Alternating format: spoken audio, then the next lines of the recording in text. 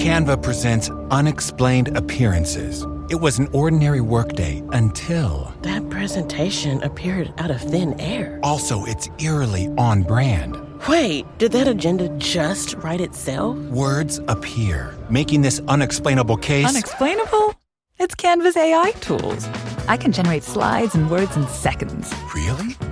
The real mystery is why I'm only learning this now. Canva.com, designed for work. Support for the show comes from SoFi Invest. Alternative investments are now available on SoFi. Unlock the potential to build and protect your wealth with alternatives including real estate, venture capital, pre-IPO unicorns, and more at SoFi.com/Vox. Active investing products offered through SoFi Securities, LLC, member FINRA, SIPC. Alternative funds have unique risks, including the risk of loss, may charge high fees, can be illiquid, and may not be suitable for all investors. Prior to investing in any fund, carefully consider the investment objectives, risks, charges, expenses, and important information contained in a fund's prospectus. You're listening to the Vox Media Podcast Network.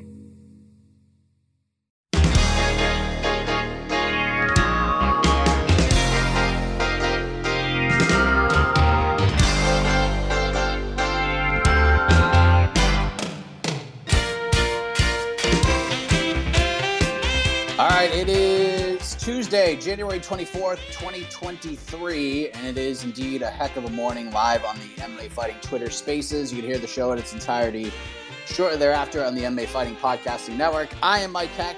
Hope everyone had a great weekend, having a great start to the week. We are coming off of the UFC's first pay-per-view event of 2023. It was UFC 283, which went down in Rio de Janeiro, Brazil. We have two new champions in the UFC, a new light heavyweight champion in Jamal Hill. Incredible performance against Glover Teixeira. He gets it done.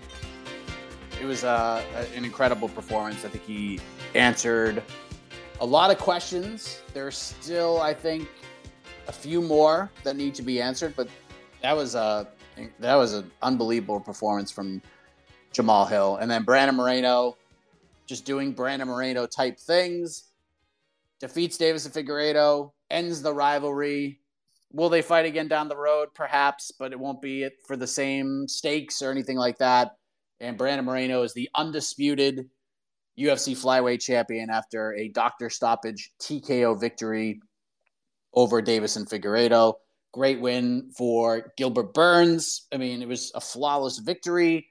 Jessica Andrade, holy cow, what a performance against Lauren Murphy. And then Johnny Walker gets it done. Whole bunch of stories in the prelims. The sad ending to the career of Shogun Rua. Glover Teixeira retired as well after the loss of Jamal Hill. And there's just a lot that happened. Some crazy finishes, incredible knockouts. The Bonfim brothers arriving like very close to each other with just incredible finishes of their own. Just, it was a fun card. It was a fun card. Is it going to be one that I think at the end of the year is going to be on people's lists for event of 2023? Probably not, but it was good. And like I've said a few times, and I tweeted this out on Sunday, it was just nice to feel normal in this space. I know there's still a lot of dark clouds hanging above the sport and hanging above the UFC. And those are going to be there for the foreseeable future, ladies and gentlemen. But it was just nice that the headlines were taken over by the fighters themselves. And it was about them. It was about the athletes and about the fights and the competitors and all of that for the most part, which felt nice. It felt nice during a chaotic 2023. So we could talk about that. We're going to take your calls pretty much start to finish here because I don't have much of a monologue. Plus, my internet caused us to start a little bit late live. So I'm not going to hog the program. I'm going to let you guys decipher. But we found out some interesting stuff on the MMA Hour yesterday. Luke Rockhold, no longer retired. I don't think that's comes as a giant surprise to most because we are MMA fans. We understand how this all works. But what is surprising somewhat is that Luke Rockhold is not only unretired, he is a free man. He is no longer under UFC contract. He is a free agent. He can sign with anybody. He can box. He can fight in MMA. He can do kickboxing. He can go to freaking Fight Circus if he wants to. And the UFC let him go. And we confirmed from the UFC that is in fact true. So Luke Rockhold, free agent. That was some interesting news that we heard on the MMA Hour yesterday. So we can talk about that. We can talk about UFC 283. And a big shout out to anybody who checked out the watch party. It was a lot of fun. And a big thank you to Drake Riggs, Jose Youngs, and New York Rick for hopping on that. We'll be back there February 11th for UFC 284, and then probably going to do two of them in March for 285 and 286. So it doesn't appear like the watch party is going anywhere, and appreciate everybody for checking it out and for the feedback. So let's go to all of y'all, as the Southerners like to say. Let's get into this thing. Rafid, how you doing, hello, brother? sir. You good? I'm good. How are you? I'm very good. So I want to talk about the UFC 283 pay-per-view. This pay-per-view is fucking amazing. We saw it. Too many upsets. The Terrence McKinney one had me shocked. You know, Terrence McKinney is the boy. And I really thought that he was going to beat Bonfim. I only had one suspicion because the odds weren't changing on Terrence McKinney. So, like, just a few hours before the fight, I had a suspicion that something is going on. And all of a sudden, maybe that's true. Bonfim knocks him out. So, I think the odds makers did expect Bonfim getting the upset. But, yeah, the co-main event went as I thought it was going to be. I thought that Brandon Moreno is going to get the finish. He did. It was Dr. Stoppage. At the main event, I didn't think, to be honest, that's how it's going to go, because I thought Jamal Hill takes the finish. I think that Glover Teixeira took too much damage against Yuri. But all of a sudden, Jamal Hill goes the distance and beats him up for 5 rounds. I didn't expect that. But yeah, so what's your thoughts about that? Thank you. Thanks, man. I was definitely surprised with how the main event ended up. I thought Glover was going to win. I was pretty confident Glover was going to win. And because I just felt like 25 minutes is an awful long time. And Glover's really tough to finish. Like, I wasn't shocked that Jamal Hill won, because Jamal Hill is young and still getting better, and he hits like a truck. So if Jamal Hill had knocked out Glover Teixeira in the first round, I would not have been surprised. But him going pillar to post for 5 rounds, and I made this comparison. It reminded me of Cody Garbrandt's win over Dominic Cruz in a lot of respects. It wasn't exactly the same, but that's what it kind of reminded me of. Just many people thought if Cody was going to win, he was going to knock out Dominic Cruz with something quick and out of nowhere and flashy, and instead Cody goes out and has an incredible 5-round performance against Dominic Cruz. And while Cody winning wasn't all that surprising, it was the way he did it that stood out. And I feel the same way about this win for Jamal Hill. I do agree with something New York Rick said on the MMA Hour yesterday. That win is going to age. We're at a fork of the road with how that win's going to age. And what I mean by that, and what Rick meant by that, was because the road to getting to that title and how he got into a title opportunity is just kind of weird. And it is what it is. He's not going to say no to that opportunity, of course. But we'll find out after his next fight how this win is going to age. So to me, because I don't even know who he's going to fight. To me, it's Yuri, but we don't know when Yuri's coming back. He's saying like July, August, maybe. He hopes that Jamal will wait for him, but he understands if he can't. And if Jamal doesn't want to wait for him and just wants to get more reps in, who's he going to fight? Like, is he going to fight Ankalaev? Because I don't know if the UFC is going to make that fight. I don't know if Ankalaev's in the really good graces of the UFC right now after the fight at 282, which I didn't think was that bad of a fight. It probably won't be Jan. Could it be Anthony Smith? I don't know. Like, I honestly have no idea where this division is going to go. They have good fighters. They have a lot of stories, but it's just the path is not clear for it right now. We need We need some things to work out and fall into place before this division kind of gets cooking. The Moreno fight kind of went the way I thought it was. I said it was going to be a 4th round TKO, so it was 3rd round. But I mean, it went the way I thought it was going to go. Moreno is just getting better. I don't even think he's hit his athletic prime yet. Figueiredo's up there in age, and Father Time remains with an incredible record, especially in the lower weight classes. It's just the way that it is. Figgy going up to 135 is going to be interesting. I think he's going to be undersized in a lot of respects, but he's still so skilled across the board that there are some really fun, interesting matchups for him. The McKinney fight, I'm not surprised Bonfim won that one. I mean, the betting lines were exactly where they needed to be. Bonfim is really good. He hadn't lost a fight in like 8 years, and the loss was to Renato Moicano in 2014. The dude has not lost a fight since then, and he's really good. Like, he's really, really good. If you watch tape on him, he's just a very solid hand. And I thought did I expect him to double knee Terrence McKinney unconscious? No. But I felt, as I would feel with most Terrence McKinney fights, that if Bonfim can just get out of the first round, he's probably going to win. And turned out he won the first round against Terrence McKinney. We didn't see that typical get or get got McKinney. We got more of a patient, relaxed McKinney, and it's almost like Bonfim is ready for it. Bonfim just kept waiting for McKinney to throw something, and Bonfim countered beautifully.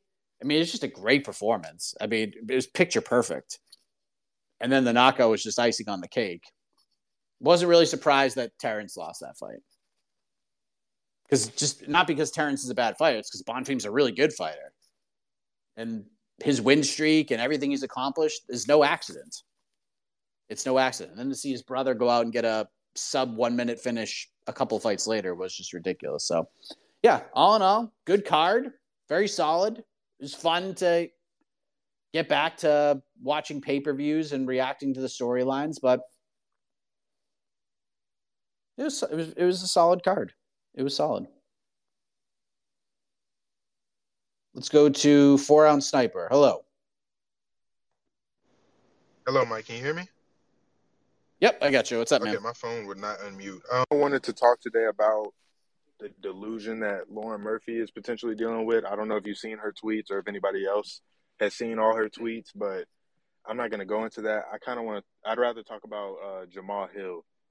I've noticed Jamal Hill was getting a lot of hate before this fight. Maybe I didn't see the tweets that he put out that got him or earned him all this hate, but I don't know. I was curious what your thoughts on him are. I lost my train of thought, sorry. But, yeah, I was just curious about your thoughts and, like, what did he do to get all this hate?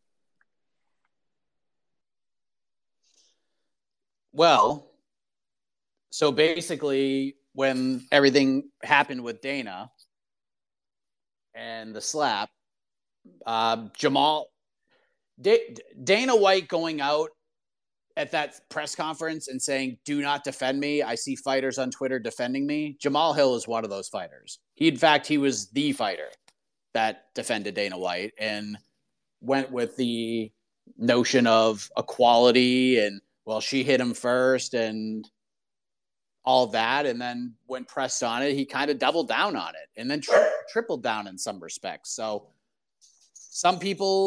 there are people in the fan community who share Jamal Hill's thoughts on this, and I don't agree with him or those people, but he said them, and then he just kept kind of doubling down on it and wouldn't veer off and rub people the wrong way. Now, I will say this. I know John Anik is getting a little bit of heat as well because of kind of what he said on the broadcast, and then John sort of defended that stance and doubled down on it on Twitter.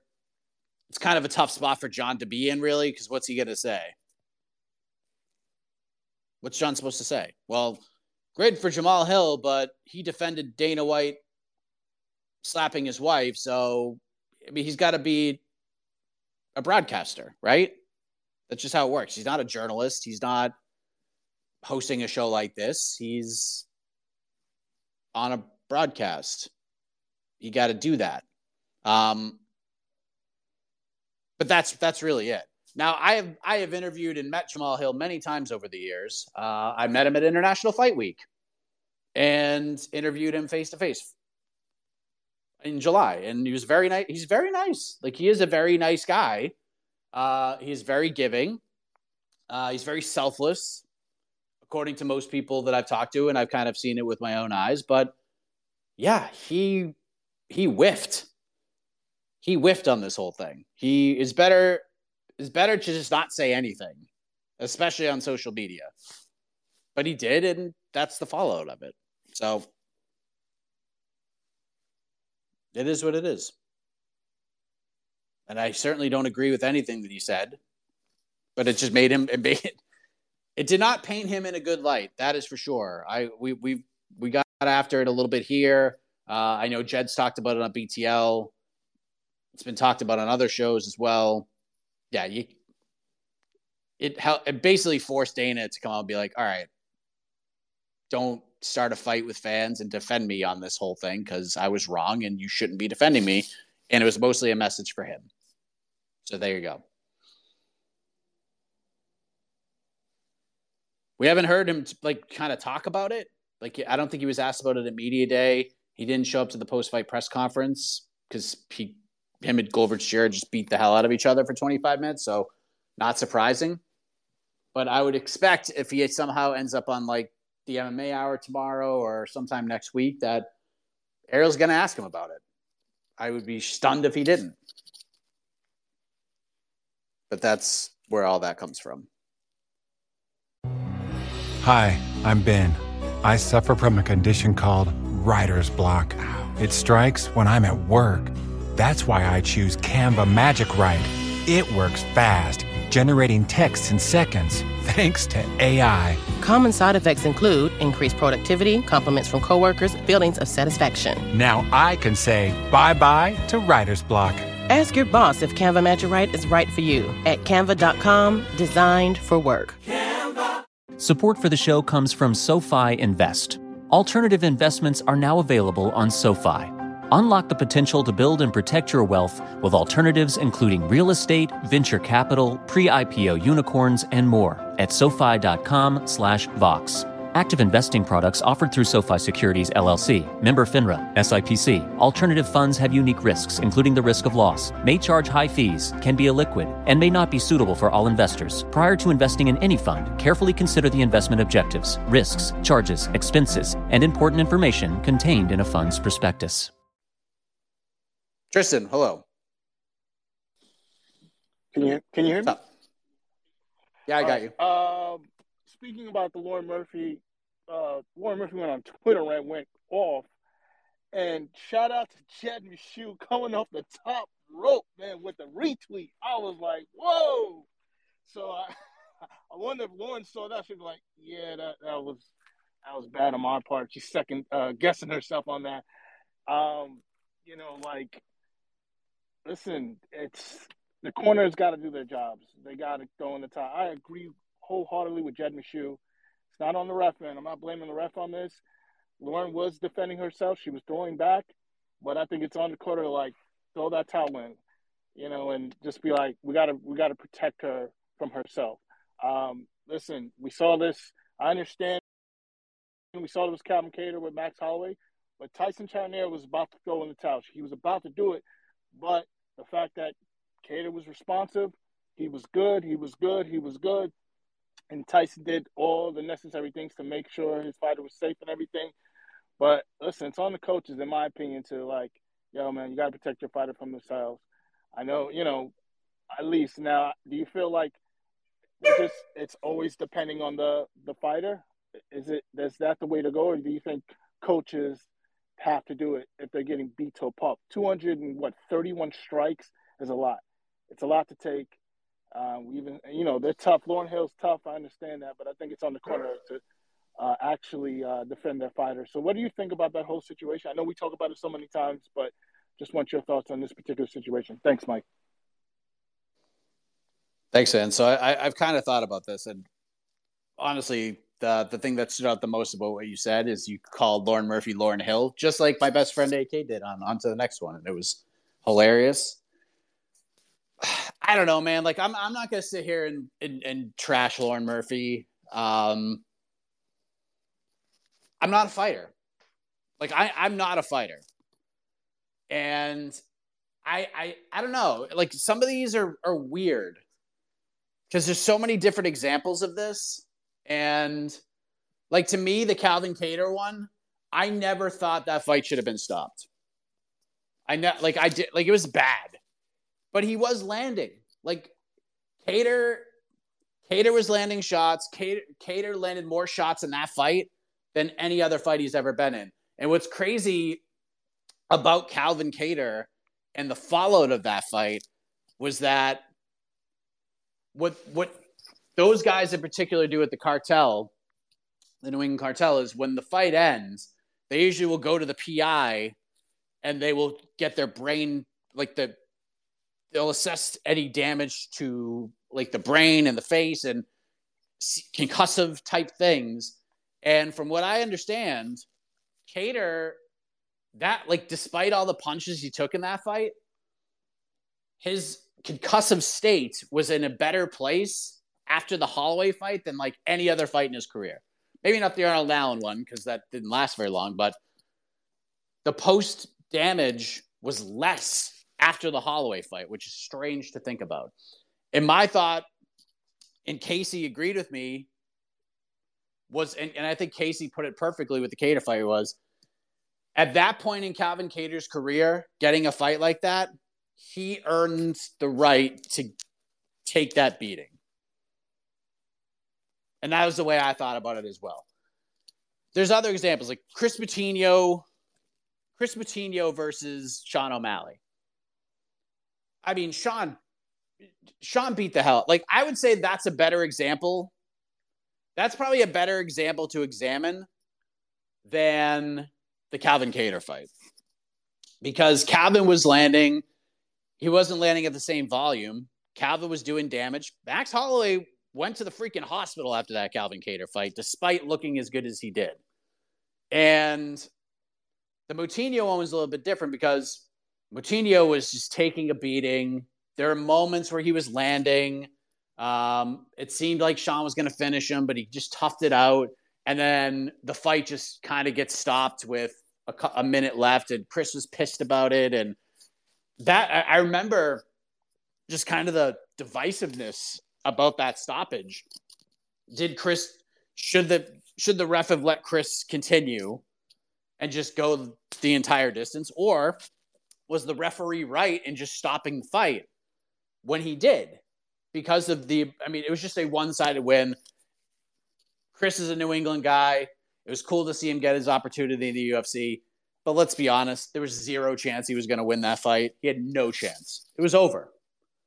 And Lauren, to her credit, kept throwing, but it just got worse. Like, the numbers are just scary. Like, they're really scary.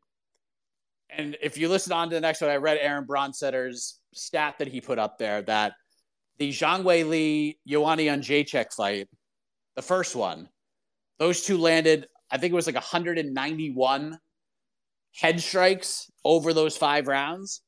And Lauren Murphy took like 165. So it was like 30 less. Lauren Murphy took 30 less significant strikes to the head than Joanna and Weili combined in that 5-round fight. That is a stunning statistic. It is a stunning statistic. Do I think that fight should have been stopped? Yep, I do. And she can be mad at me if she wants, and that's just me. But it's not. Here's the thing, and I think it's tough for us to say this because we're not fighters.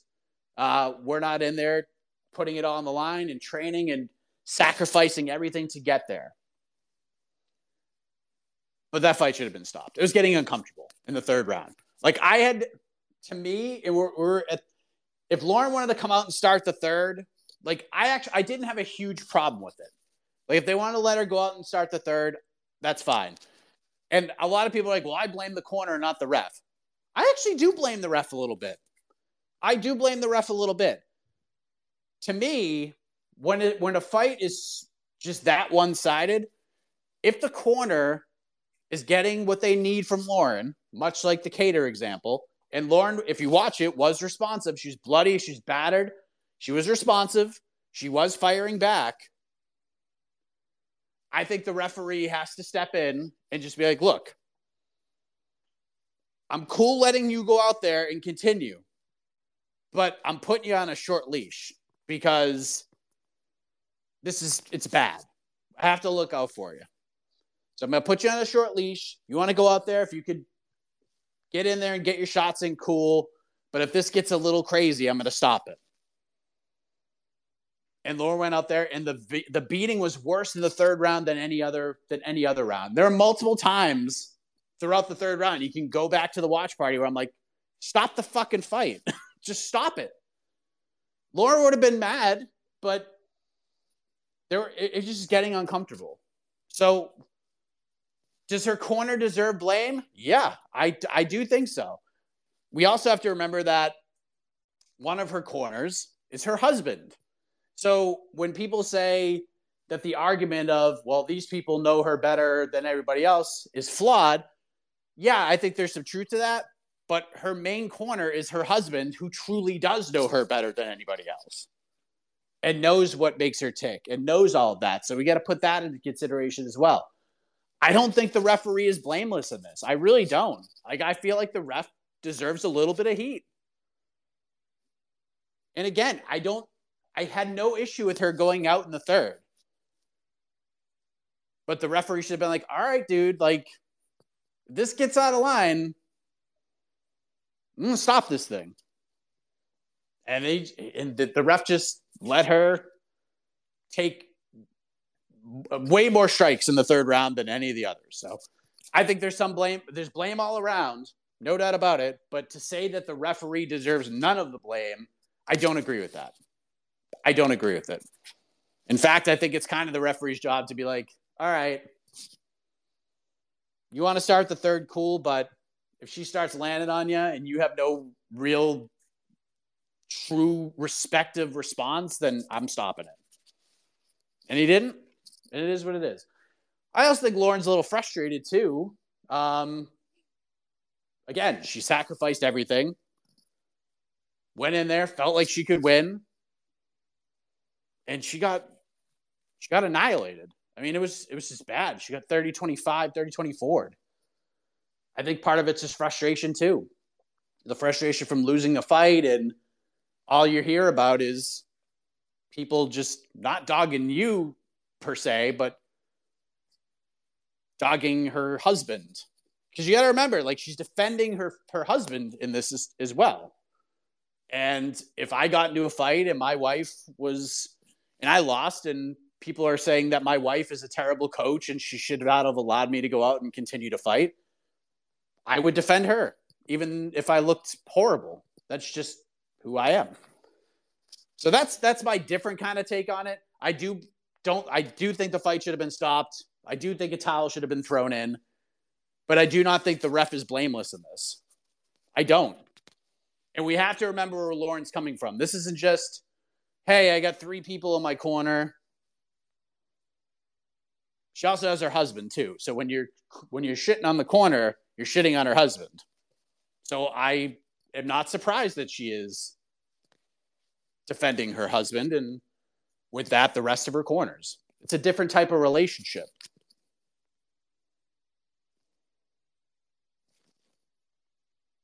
But, and we saw it in the Glover fight too.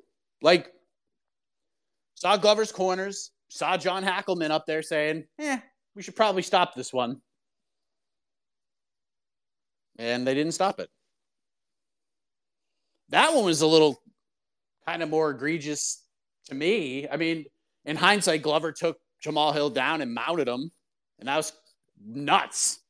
It's freaking insane. And I was like, I can't believe this is going to happen. 5th round again? Really? We didn't get the moment because Jamal Hill was able to battle back. But, I mean, you had a legit coach saying, should we stop this fight? and they were not all on the same page. So it was just weird. The whole thing is weird, but that's why I take on the Lauren Murphy thing. I think everybody's kind of to blame here, but I also understand why Lauren is fighting back, and why Lauren is protective of the corner, because it's not just her corner, it's her family, it's her husband. It's just a whole different thing. That's just me. Maybe you think I'm wrong, but that's how I view it. QP Prime, hello. Yo, what's good, bro? What's up, man? How you doing? I'm in here on my birthday early this morning. You know, I got to tune into my favorite show. Happy birthday, man. I just want to say, like, I just want to ask your opinion, even though I watch you guys on the post-fight show and the pre-fight Q&A. I'm pretty sure you were like me, even though I like Jamal Hill and I wanted him to win. I was like, even though he was winning a 50-40 or a 49-46, I still was like, really, like, every time he got him down and he got him to that mounting position, my heart rate was like jumping out my chest, just thinking like, damn, like. So I'm saying this to say, was it more Glover's age and Jamal Hill coming in younger and coming in actually prepared for the challenge and just having worked on the stuff that he was lacking? Or do you think that Jamal Hill is just that good and he was always just that good? He just needed the opportunity. It's an interesting question. To me, it's probably more of the. It's probably more of the latter and less of the former. But I do think some of the former applies here. I think what Glover had to go through in that Yuri fight took its toll, 100%. The fact that Glover survived 5 rounds with Yuri beating his ass, and then 5 more rounds of Jamal Hill beating his ass, like, this guy's not a human being. 100%. Having said that, I think we all understood that Jamal Hill was going to get to this point, and by the time he was ready, by the time like in a meritocratic world had earned his title shot, he was going to be ready, and he was going to have a pretty good chance to win. We just didn't think it was that time yet. And I even looked, like, when I viewed the fight, I felt like Jamal Hill was playing with house money, where he took the fight on short notice. He did the UFC a favor. He's going to Brazil to fight Brazil's hero in a stylistic matchup that I thought was really tough for him. But I also felt like, because of all those things, that even if Jamal lost, his road back to a title is not going to be a very long one. I didn't think so. Like, I thought a loss would sting, but it wouldn't hurt. And Jamal could just go in there and beat Jamal, and if he loses, so what? Not the end of the world.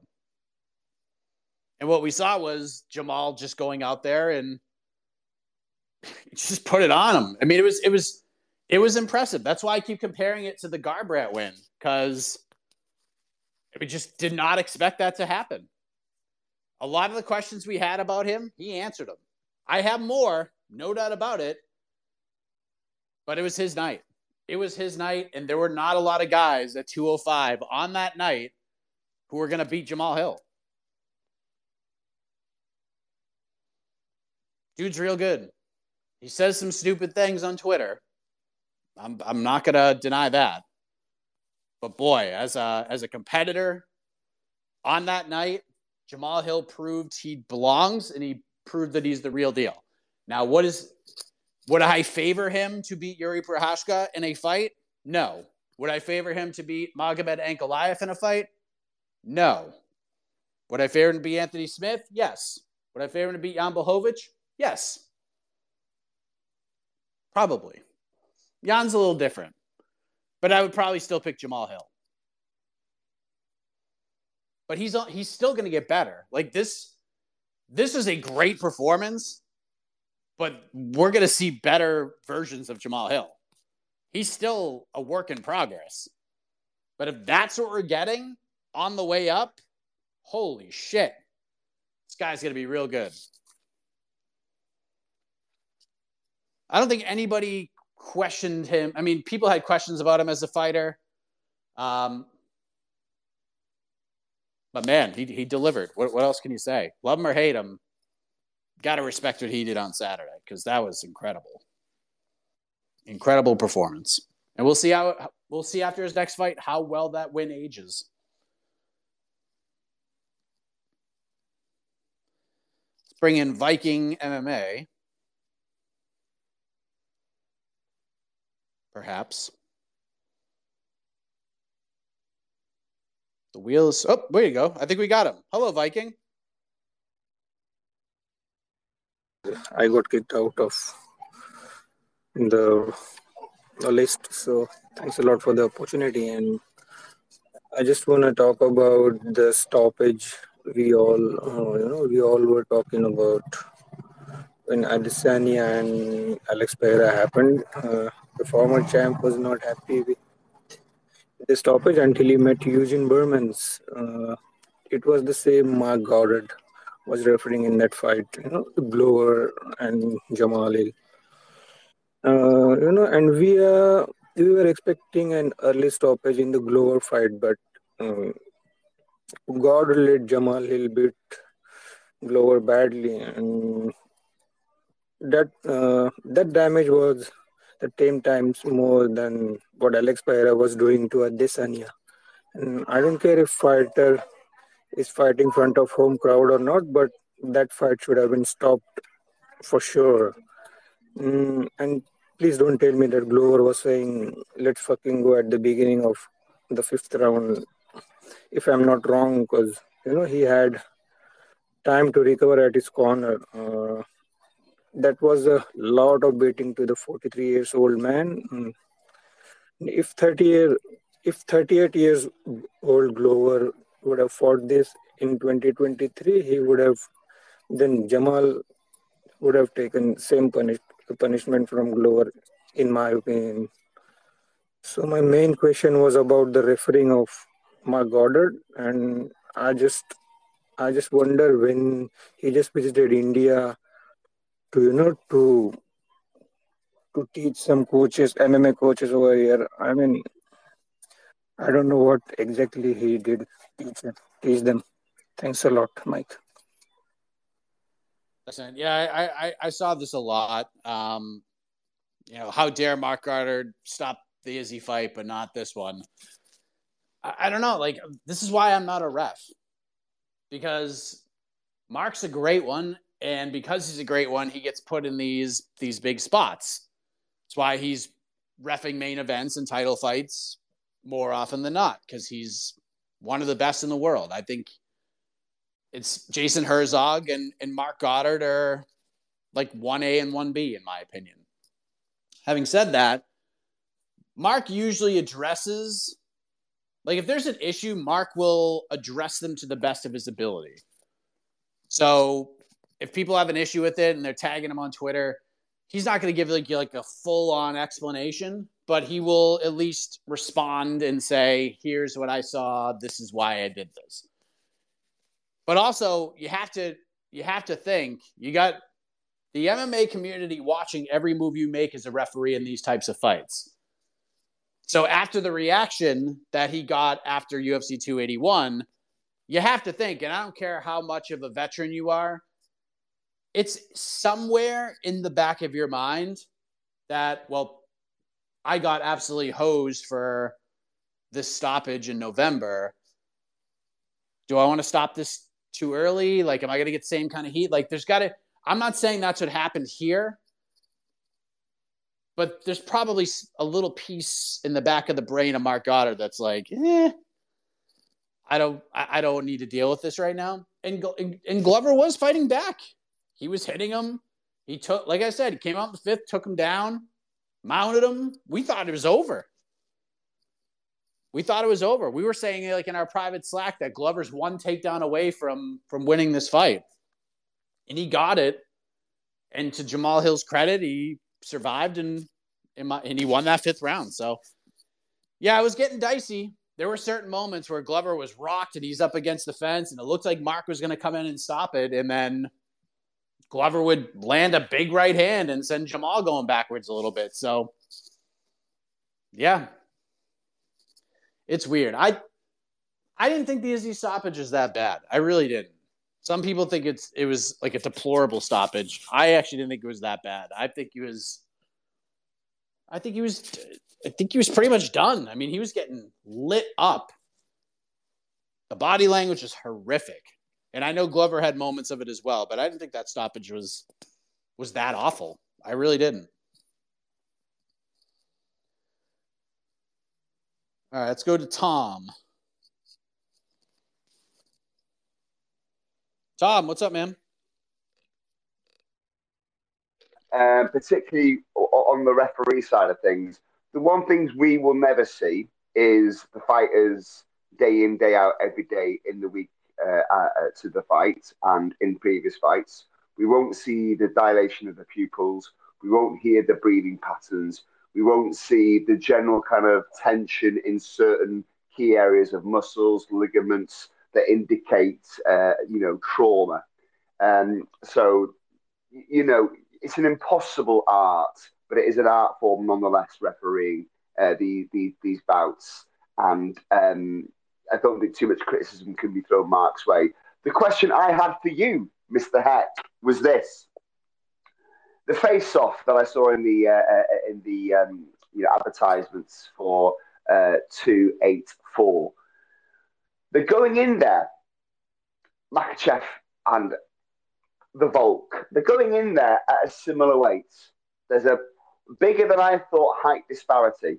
Therefore, the Volk is packing the weight somewhere, and I think a lot of that is in his thighs and derriere. Could that potentially negate one of Makhachev's biggest strengths in terms of takedowns? And is this fight closer than we think on paper? It's a great question. If you've looked at Volk on social media, I mean, his legs are, I mean, he's in damn good shape. He's been putting on some muscle. No doubt about it. His legs are fucking huge. Yeah, it could. I mean, Makhachev is just, I feel like Makhachev can take down anybody. Like if Makhachev fought, if Makhachev went up to 170 and fought Usman or Colby, like I think Makhachev could take both of them down in a fight. Even though they're like highly decorated wrestlers, good defenders, both have great defensive wrestling. Like Usman's only been taken down once in his career, and it was by Leon Edwards. But I think if he fought Makhachev, like Makhachev would get him down at some point. That's just who he is. I think the lower center of gravity and having that extra muscle is going to certainly help Volk, but at some point in this fight, he's going to get taken down. He's probably going to get taken down in every round. But it's just, can he get back up? That's the questions I have. Like, it's not, the question is, will he or will he not take Volk down? Because he's going to take him down. I don't care who you are. And I said that about anytime Khabib fought anybody. Like, I don't care how good your wrestling is. That dude's going to get you down. He took Justin Gaethje down, and Justin's a really good defensive wrestler. Does not matter. He will take him down. But how do you deal with it when you have that gorilla on top of you who is so good with position? He's so good with improving his offensive guard and his spots, and it's just so intelligent. He's so patient in those aspects. But Volk is just, he's a freak. I think it's a close fight anyways. Like, take that out of the equation, and Volk's going to get taken down, and I think he knows that, but he's also prepared to not freak out, not make mistakes. He's going to be smart with it. He's going to play chess instead of checkers. And I think there's going to be a lot of occasions where Volk's going to be able to get back up. How will Makhachev deal with that? I don't know. It's a fascinating fight.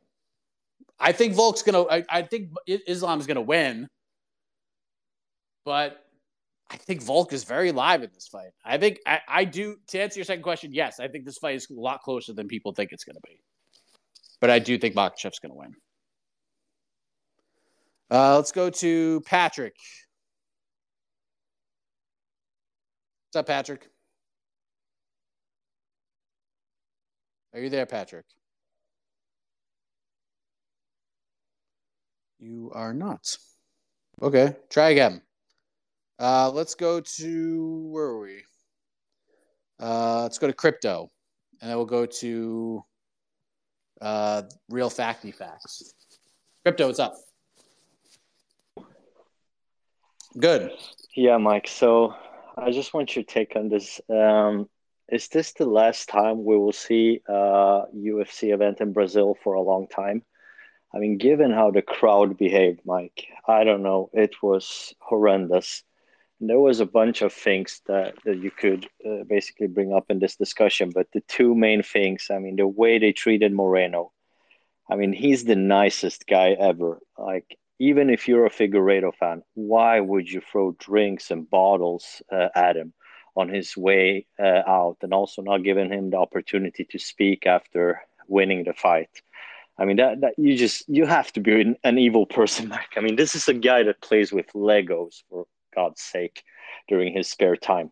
He's the nicest guy ever. I mean, it's just a new level of evil as a fight fan if you decide to throw drinks and bottles at him. And after that, Mike, I was like, all right, this cannot get worse. Like, okay, this is the pinnacle of a bad crowd. It can only get better. But seeing Glover after his fight, seeing his interview inside the octagon, where the place is empty, there's not a single person, there's no one there, and seeing Glover asking the audience not to throw drinks at Jamal Hill was just so sad, because there was no one there. There was not a person that could throw a drink. It was absolutely empty. You could see two people in the background. I don't know, one of them was probably a staff member that was starting to clean the place up. I mean, it was just so sad to see. You have this national treasure, which Glover is, speaking, and the place is just empty. It's just weary. It just looks so strange. And you could actually, I mean, you could hear the crowd in the background, but that was some type of, I don't know, fake cheer layover sound bit that the UFC did, because it was absolutely empty. There was no one there. Is this the worst crowd ever? And listen, I'm not saying that the Brazilian crowd or Brazilian fans are bad, but what I am saying, Mike, is that the people that can afford to go to these events are not the people we want to see. It was absolutely terrible. I think it's time to take a break from UFC Brazil for at least 3 years or something, because this is unacceptable. It was so sad. It broke my heart, Mike. What's your take on that? Should we avoid Brazil for a couple of years or not? Thanks, man. I mean, they just did for like almost 4 years. If they hadn't had a crowd, so maybe that's a part of it too. But to answer your question, are they going to go back to Brazil? I'll pose another question. Do you remember what happened the last time the UFC had a card in Mexico? Do you remember that? What happened there?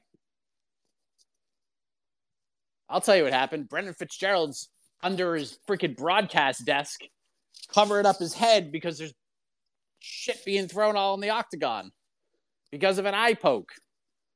Where does the UFC want to go back as fast as possible? Mexico. They'll be back.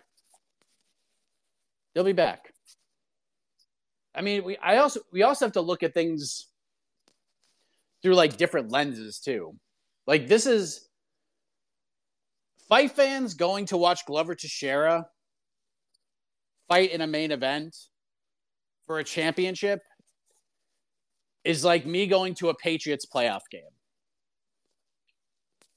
And what I mean by that is, if I go to a Patriots playoff game and they're just getting the doors blown off them, like if it's the fourth quarter and they're down like 37-0, like what am I going to stay for?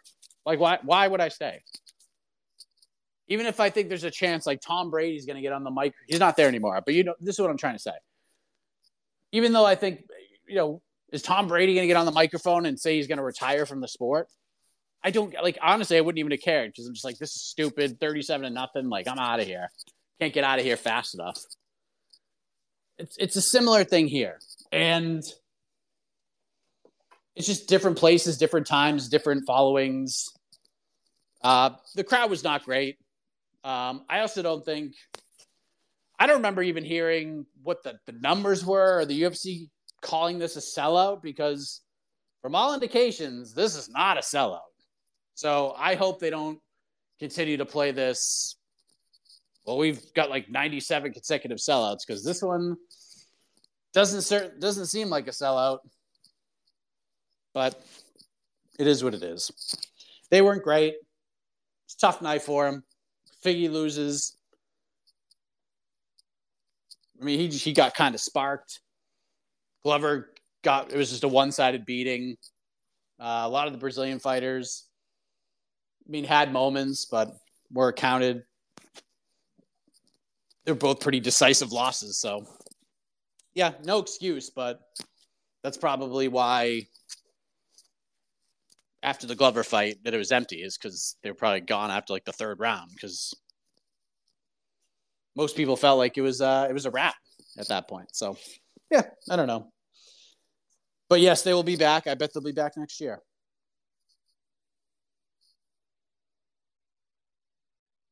Let's go to Anish.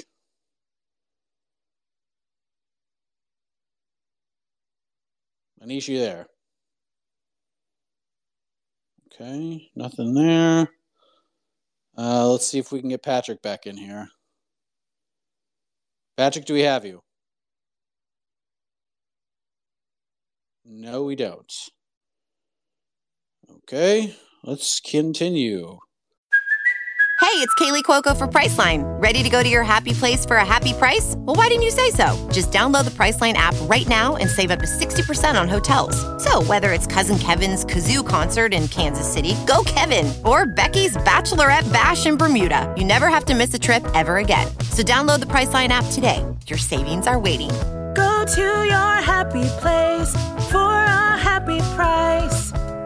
Go to your happy price, Priceline. This episode is brought to you by Pepsi Wild Cherry. Pepsi Wild Cherry is bursting with delicious cherry flavor and a sweet, crisp taste that gives you more to go wild for. Getting wild may look different these days, but whether it's opting for a solo Friday binge watch or a big night out, everyone can indulge in their wild side with Pepsi Wild Cherry. Also available in Zero Sugar. So grab a Pepsi Wild Cherry and get wild. Real facty facts. Do we have you? What's up, Not man? too much. My question is, Davidson Figueiredo, who do you see being a good fight in the top 10 for him? I'm struggling to see him do well in the bantamweight division. And then what does that mean for Henry Cejudo? Because Davidson said that he didn't want to fight Cejudo. So does that mean Cejudo's not coming back, or what do you think? That's all. Thanks. Well, I'm sure Figgy thought he was going to win anyway, so maybe he didn't think it was beside. Basically, he said, like, I'm going up to 135 no matter what happens here, but if Henry is the champion, then I'm not going up to 135. I'll just kind of stick around here. But I don't think Davison needs to really worry about that because I don't think his move to 35 is going to go particularly well for him. He's certainly going to have trouble with the top 7 or 8 guys. So my suggestion was, I love the Cody Garbrandt idea. I know Cody's got a fight coming up and he's booked. So that's not a bad one. He's up, Davis is not 28. He's 36, essentially. He's got miles on him. I don't think a title run is in him at 35. But my pick for his first fight, because I don't think he should have to fight. Cody would be there because they were booked before, and I just think it would be a fun fight. But if Davison wants to go in there and fight a top 10 guy, I think he should, and I think he deserves that opportunity. So my pick was the loser of the Corey Sandhagen Chito Vera fight. Whoever loses that fight, go fight Figgy. That's my pick, but there's really no real wrong answer to this question other than giving him a title fight or giving him O'Malley or anything like that. Let's go to Mafu. Mafu, you there? How you doing? Good. So I was listening to you talk about who could fight on the light heavyweight and stepped up. I think there's a guy who's quietly going about his business, but I think is actually quite good enough for it. Khalil Roundtree. What a beast. Because I became a big fan of his after the Eric Anders fight. So I'm wondering at what point do you think he gets a title fight, if ever? Thanks. That's a great. Yeah, you're welcome. He's a ways away. Let's be honest. Let me just pull up his. Let me just pull up his resume real quick. Let's see where he's at here. So he's got 3 wins in a row, which is pretty good. Modestas Bukauskas, no longer in the UFC. Carl Roberson, no longer in the UFC. Dustin Jacoby's a good win, but a lot of people felt like Jacoby won that fight. And then prior to that, he lost to Marcin Prachnio. He got finished by Iwan Kuchalaba. Johnny Walker finished him in under 2 minutes.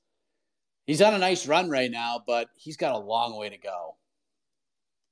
And he's a positive presence in the space, no doubt about that. But I'm going to pull up my rank. I think I have him at like 16 or 17. I mean, he should get a step up. Who that is, I don't know. Maybe throw him in there with like Volkan Ozdemir or something. I'd be okay with that. And just test him a little bit more. But I think his road to getting to the belt is going to be a pretty long one. I like Khalil, though. When Khalil is on, he's a scary cat. But there are often times where, like, he's coming off the Eric Anders fight, and you're like, oh, my God, this dude's a world beater. Like Khalil Roundtree. And then he goes and gets finished by Iwan Kuchalaba the next fight, and then loses to Marcin Prachnio the fight after that. So nice to see him getting consistent, but, yeah, he's got work to do. Abzalia, hello. What's up, man? How you doing?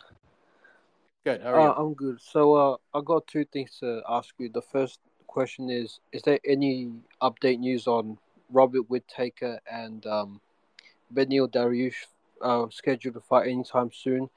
And my second question is, how would a potential fight between Aljamain Sterling and Alexander Volkanovski play off? Thanks, man. Have a good day. Second one's tough. I mean, I'm picking Volkanovski against pretty much everybody right now at 145.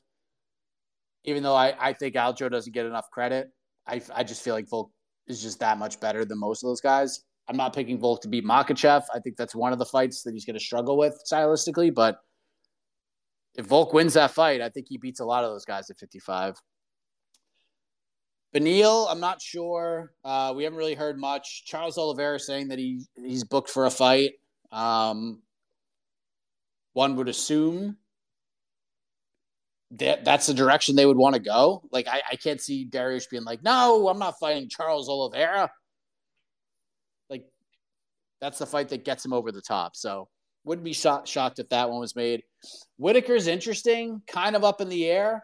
I don't know what they're going to do with him. With this Costa fight falling through. And if you saw the main card lineup, that 284 card, as cool as that main event is, that one's not great. It's not a great main card. I love me some Paca Porta. You know that. I'm a Paca Porta fan. But he's on the main card of a pay-per-view. I love the guy, but I don't know. That kind of tells you about this card and where we're at. But Whitaker's probably just going to play the patience game right now because we don't know when Adesanya's coming back. We have no main event for April yet. We have no main event for May yet. And what if Adesanya's not ready to go until like July or August? And Pereira's like, I want to fight. Who's the first person they're going to call? Robert Whitaker. So I have heard nothing on either guy. I have no insight to this at all, but my assumption, without any knowledge, so don't be reporting Mike Heck said this. This is my guess. We'll get Oliveira versus Dariush at some point. That's my guess. Not true. Not reporting anything. That's my guess. And then Whitaker, I don't know. Either they get Costa re-signed and locked up with a deal that Costa likes, and then they do the Whitaker fight, or maybe Whitaker fights Pereira for the belt. I don't know. We shall see. King Mo official. Hello. Are you there? Yeah, I'm there. Hi, how are you? Good, how are you? Yeah, I'm quite good, thank you. So my question was like, I was asking like, there is no another news about like new contract and that, because like being seen it, like, because different countries, got like the opportunity to be fighting for like going through for world champion or some stuff like that, or got a contract with big clubs, if that makes sense to you. With big, what do you mean? Like you got like different country, like saying like my country or something like that, people like in Middle East and these places, you got like proper nice fighter and like strong fighter and that, but you got no opportunity or chances to go like a proper like contracts with big club and that, or even like try to sign for a big club, saying like if he won champion these places and that, they trying like to get a contract or something like that, but you couldn't. Yeah. It's only like for Europe and that, but you can find like people in different country saying like Middle East and that, like, because like I've been fighting like in the Middle East, you know what I mean? Like you see like tough guys and that, but only if you got like, you live in a different country, like say in Europe, you can have like a nice contract or you can fight. You know what I mean? Yeah. So this is what my question is, like, there is no another like new contract for different places, like you need to make like mixed martial art, like, or people like big clubs and that, you have to make mixed martial art all over the world, innit? Because they're saying when people fighting, he's gonna be like a world champion, innit? You know what I'm saying? Mm-hmm. Yeah, I hear what you're saying. So there's not any news about like putting like new chances for different city, different people. I mean, it's tough, man. And I appreciate you chiming in. The sport, what people sometimes forget is that as big as this sport has gotten, and seeing where we have come from 30 years ago to where the sport is at today, most notably the UFC, it's still a baby. Like, this sport is like an infant child compared to the rest of them. Everyone's still kind of learning. The sport is evolving, not just individually with the fighters, but from a global perspective as well. Like, we're talking about, if we're 1993, the talks about the UFC being regulated and being approved across the world, essentially, and possibly having fights in Africa and all of these different countries around the world, like, no one thought this was possible. And now here we are. So I guess to answer your question, I think we're getting there. Like, France is now approved, and like some of these other spots that weren't getting any sort of notoriety when it comes to the sport, they're all getting their day in court, so to speak, and they all are getting their opportunity. So I would not rule out anything in terms of expansion and where things could go, and where fighters, where scouts, if you will, matchmakers will scout out different kinds of talent, especially with all these shows they have right now. They have the Contender Series. They got The Ultimate Fighter, no matter how I feel about that stupid show.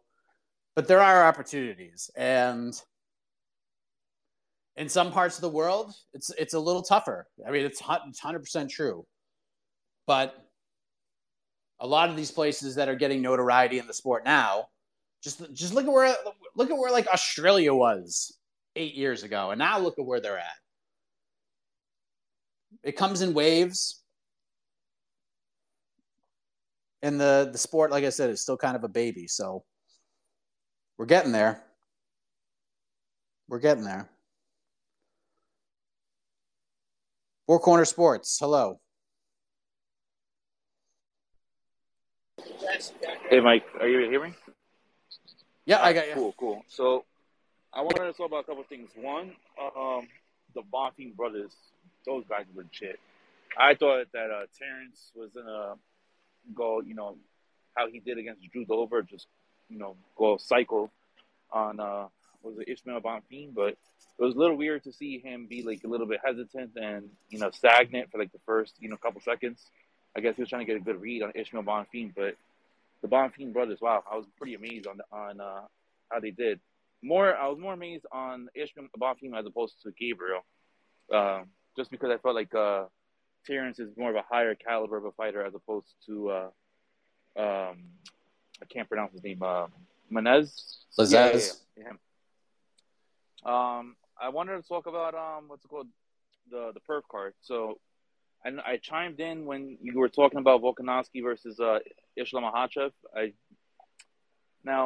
I do agree. I feel like Volkanovski would just starch anybody at 145. Maybe the person might give him the most trouble will be Ilia Topuria. But I feel like after this fight between him and Makhachev, I think that he's gonna stay at 155. And if it's okay, I want to give like an early Otno pick. Like who I feel like is going to be the winners or losers. Now, I don't know who's going to win or lose, but I will say this. If Volkanovski does lose, Mike, what do you think about this matchup? Volkanovski versus Dustin Poirier at 155. And for Makhachev, I feel like if he loses, you gotta make it Beneil versus Makhachev. I feel like we were supposed to see that at one point. I don't know if we're going to see that at any point soon, especially with the rumors of him versus Charles. Well, Beneil Dariush versus Charles, but I don't know. I feel that Volkanovski is great. There's a reason that he's won 22 fights in a row, but I just think that Makhachev is gonna exploit the differences of weight, and he just might be too good for him. I mean, what's it called? You saw he was able to stop Oliveira with the striking and then utilize the wrestling. So I don't know. What do you guys think? Thanks, Mike. Thanks, man. Yeah, it's good. It's an interesting fight. It's hard for me to predict it right now because my gut's not really telling me anything other than Makhachev will find a way to win. But I'm intrigued by it, and I mean Poirier could be in play for either guy, I think. But if Volk loses to Makhachev, he's gonna just stay at 45. But if he wins, I don't think there's any valid reason why he would go back down to 45. Like, why? Unless he's just the most competitive guy on the planet and just really wants to compete and money is nothing to him, then you can go back down. But, if he wins the lightweight title, if he beats Islam Makhachev and wins the belt, all the biggest fights possible for him are at 55. Poirier, Gaethje, Conor, Chandler, Oliveira, all of those names are far more fascinating to me than Josh Emmett, Yair Rodriguez. No disrespect to them. Ilya at some point's interesting. He's not there yet. I hope they book him against Arnold Allen, although the rumors that he's going to fight Max Holloway in London, which, by the way, there's smoke to that fire. And from what I understand, the UFC is hoping to book that one later, maybe the next couple months, but not done yet. But Those reports of Alan Holloway were legit before we got Gaethje Fiziev. They were legit. And I hate that fight. I hate everything about it. Like, that's not true. I don't hate everything about it. I love the fight by itself, but I hate the fight now for Arnold Allen. Because if he loses, now what? Max Holloway just kills off all these contenders. But for what? Like, I guess like they could do that, and Max can just hope that Volk wins the lightweight title and then just leaves the division. But I don't like Max in that spot at all. Arnold Allen, Ilia Topuria is far more interesting, and it helps out the division a lot more than Arnold Allen versus Max Holloway, because like Allen could win, sure, but I would probably pick Max Holloway to win that fight. And then you're just killing off Arnold Allen as a contender right now. And I'm not ready to see that. If he wins, great. But it's a risky fight. It's a risky fight for a division that needs contenders badly. And as much as I give credit to the matchmakers for how they matchmake these divisions, featherweight's been tough. I don't blame Volkanovski one bit for his attitude in building contenders and finding the guy to separate himself for him to fight. That's why he's going up to 55. That's why I have no issue with him doing it now, because we have nobody else. Emmett and Yair are going to fight, but Volk's probably going to beat both of those guys. So I don't know. Alan Holloway, in a vacuum, just as a fight, is phenomenal. It's incredible. But in terms of building up this division, if Max Holloway beats Arnold Allen, then Jesus, now what? We could throw Topuria in there with Max next? Like, whoever beats Max gets a title shot? I don't like that strategy. Let's go to Brad. Hey, Brad. Hey, Mike. What's going on? So I got two, I think, interesting questions, but they're completely unrelated, so just bear with me. Sure. So obviously Kavanaugh was on with Ariel this week. Monday. And, there's talks of Conor potentially coming back this year. What weight class do you, seeing how he's a tank now, what weight class do you see him fighting at? Do you think that he's fighting for titles, or is it just going to be like money fights? And then secondarily, Power Slap. What are your overall thoughts on it? Why do you think the UFC is doing it? Thanks, Mike.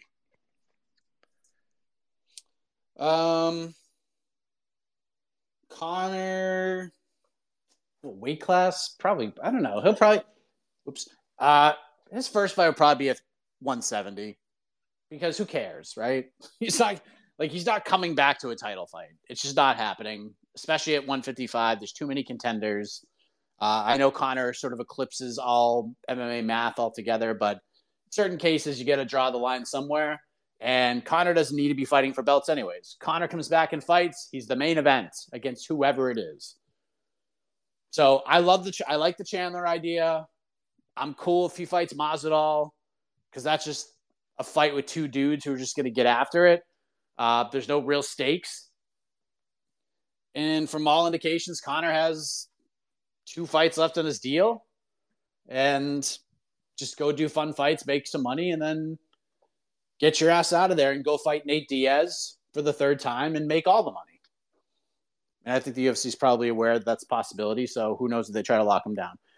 Power Slap, you're asking the wrong guy. I will not watch anything on that. I don't support it in any way. We're not covering it in any way. The only thing we're covering with Power Slap since this whole thing happened with Dana was the horrendously laughable ratings they got on the first episode. I mean, that's just bad. Like, that's just bad. Especially when AEW handed you 1 million people.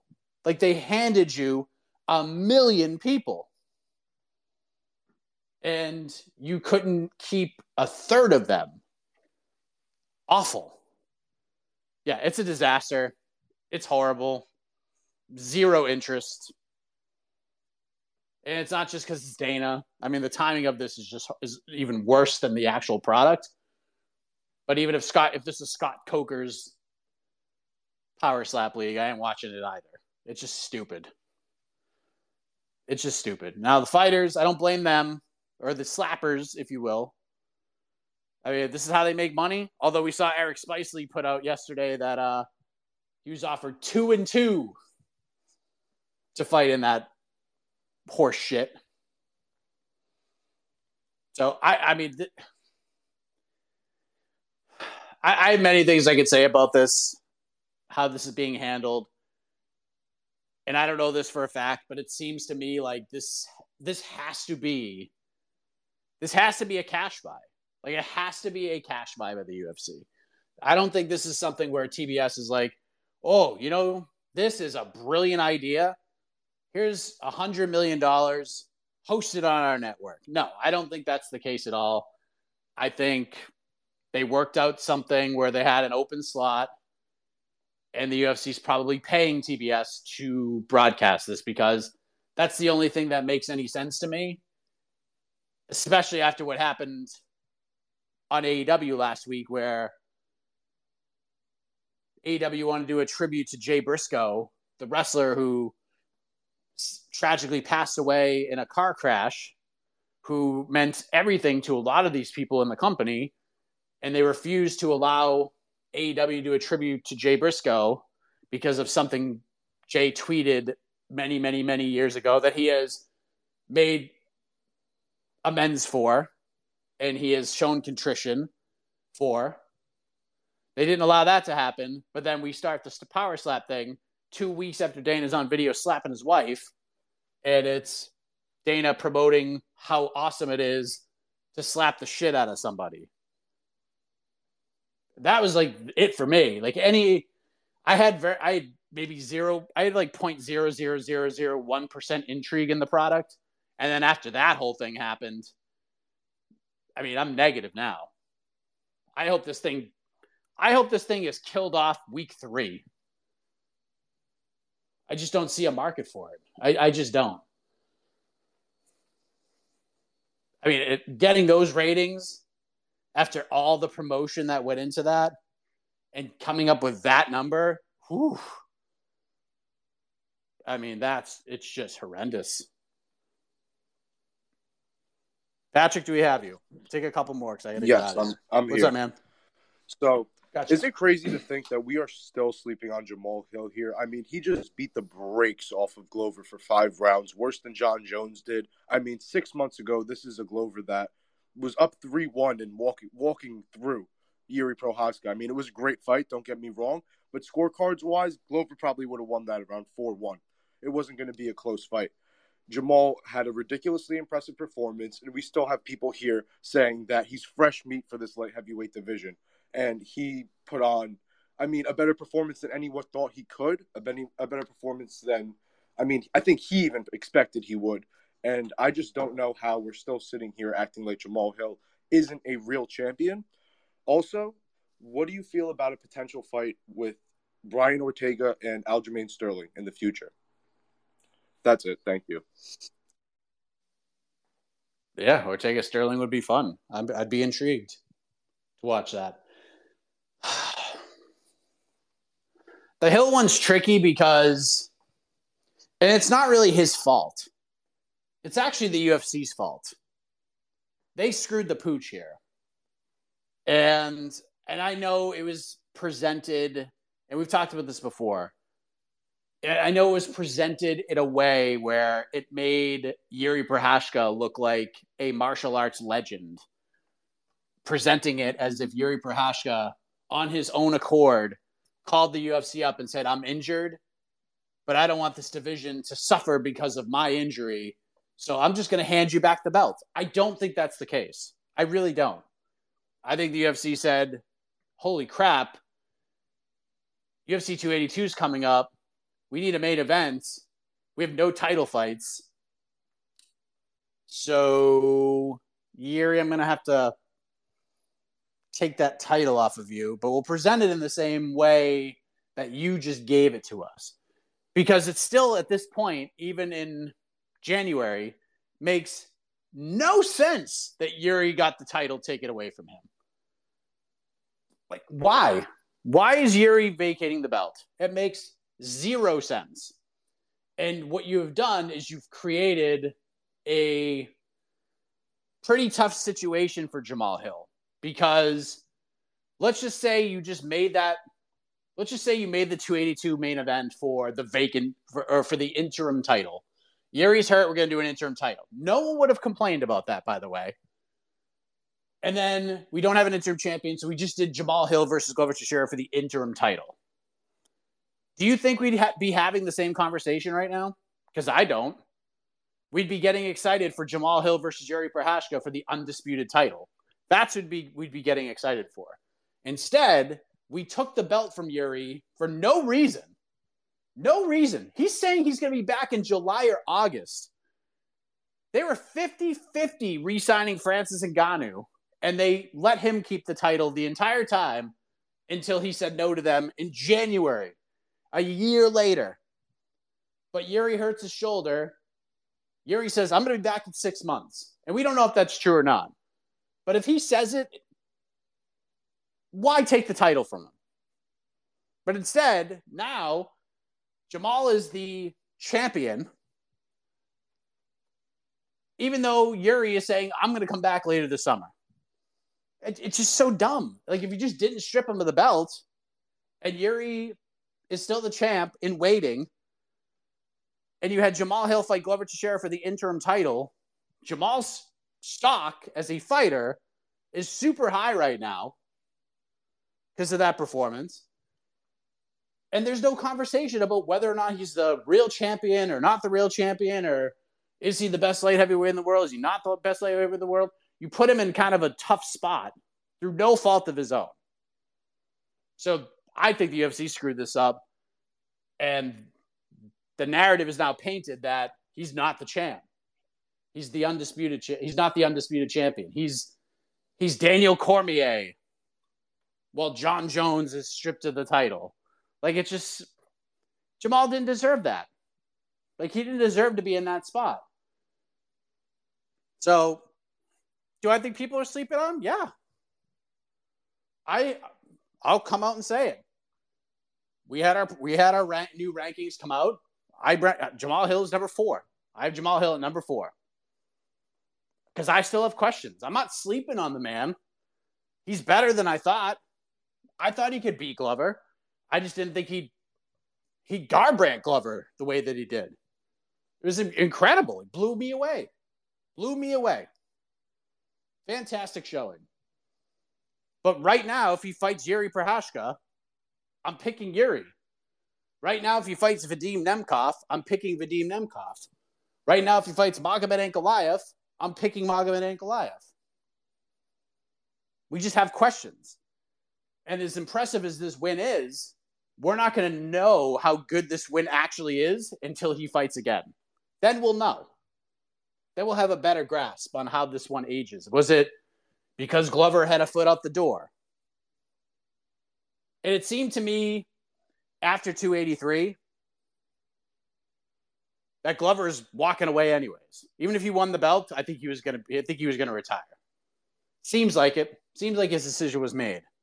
And it seemed like the reason they didn't stop the fight in the 5th round is because they knew, everybody was aware he was walking away.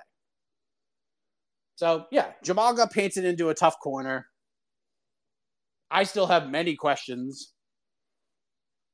And I knew that Jamal would get to this point at some point. I just didn't think it would happen this quick, especially after the Thiago Santos fight. Yeah, he won, but it wasn't a great performance. And the Paul Craig fight, which wasn't that long ago. But, man, did he evolve and make adjustments super quick. And respect to his team and him as a fighter, because that was incredible. Jonathan, hello. Hey, Mike. 1 second. Yep. Move to an empty office. Okay. So, hello. Can you hear me? I got you. Yeah, so I wanted to talk about two things really. I was seeing a lot of discourse on like the whole like Brazilian fans leaving the whole arena and pretty much Glover speaking into a like an empty arena. I don't think people really realize that the arena is located in a terrible place, and on top of that, the transportation in Brazil stops at 3 a.m. and the main event was at like 4 or 5 a.m. So, so that's pretty much why everyone pretty much left after Figgy lost. So, just want to explain that because I don't think anybody pretty much knew that that was a thing that happened in a thing that happens in Brazil. Okay. Yeah. So I don't know. It was a weird thing to me that like people were saying like Brazilian fans are trash and terrible because they just leave. It's like, bro, like nobody can get home since all the public transportation stops at 3. Right. No, I get where you're coming from, and I don't think they're calling the fans that are there trash because they left early. I think they were calling them trash because they were throwing trash at Brandon Moreno, who just beat Davis and Figueiredo cleanly and soundly and all of that stuff. So there's no negativity. Like Moreno just beat him and finished him, stopped him. Another stoppage seemed a little weird to some people, but that cut was nasty. And that fight wasn't going to get any better for Figgy. So they're just mad and they're taking on a Brandon Moreno. That's why people thought they were trash. More than anything is because how they treated Brandon Moreno after a tremendous performance. And then, I heard a lot of the same things, that traffic and transportation out of that arena was a nightmare. I didn't realize like how bad the area was that they're having the event in.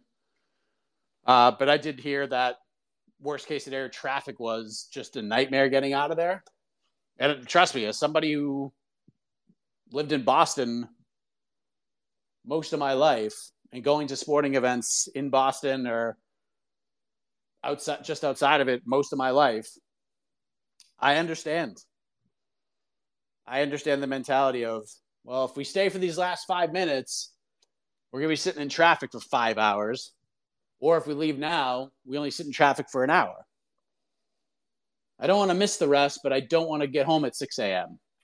So, I get that. But I think more the negativity comes from people just acting like assholes and throwing beers and garbage at the nicest fighter maybe of all time. So, all right. Well, I appreciate all of you. I need to get out of here. Very busy day. Lots of interviews coming up that I have to do. Other things going on as well. Some meetings with the peeps. All of that wonderful stuff. So appreciate you. Man, my voice is toast. So I'm glad I'm getting tomorrow off to not have to talk at all. But thank you all very much.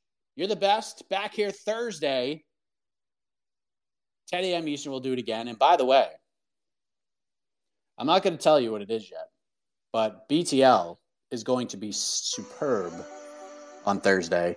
It will be a competitive matchup. It will not be a one-on-one talking heads thing. Although I've enjoyed doing it, we're going to have a matchup, and it's going to be a delight, and I think you're all going to like it. So more on that on Thursday. But thank you all very much. Have a great rest of the day, and as always, have a heck of a morning.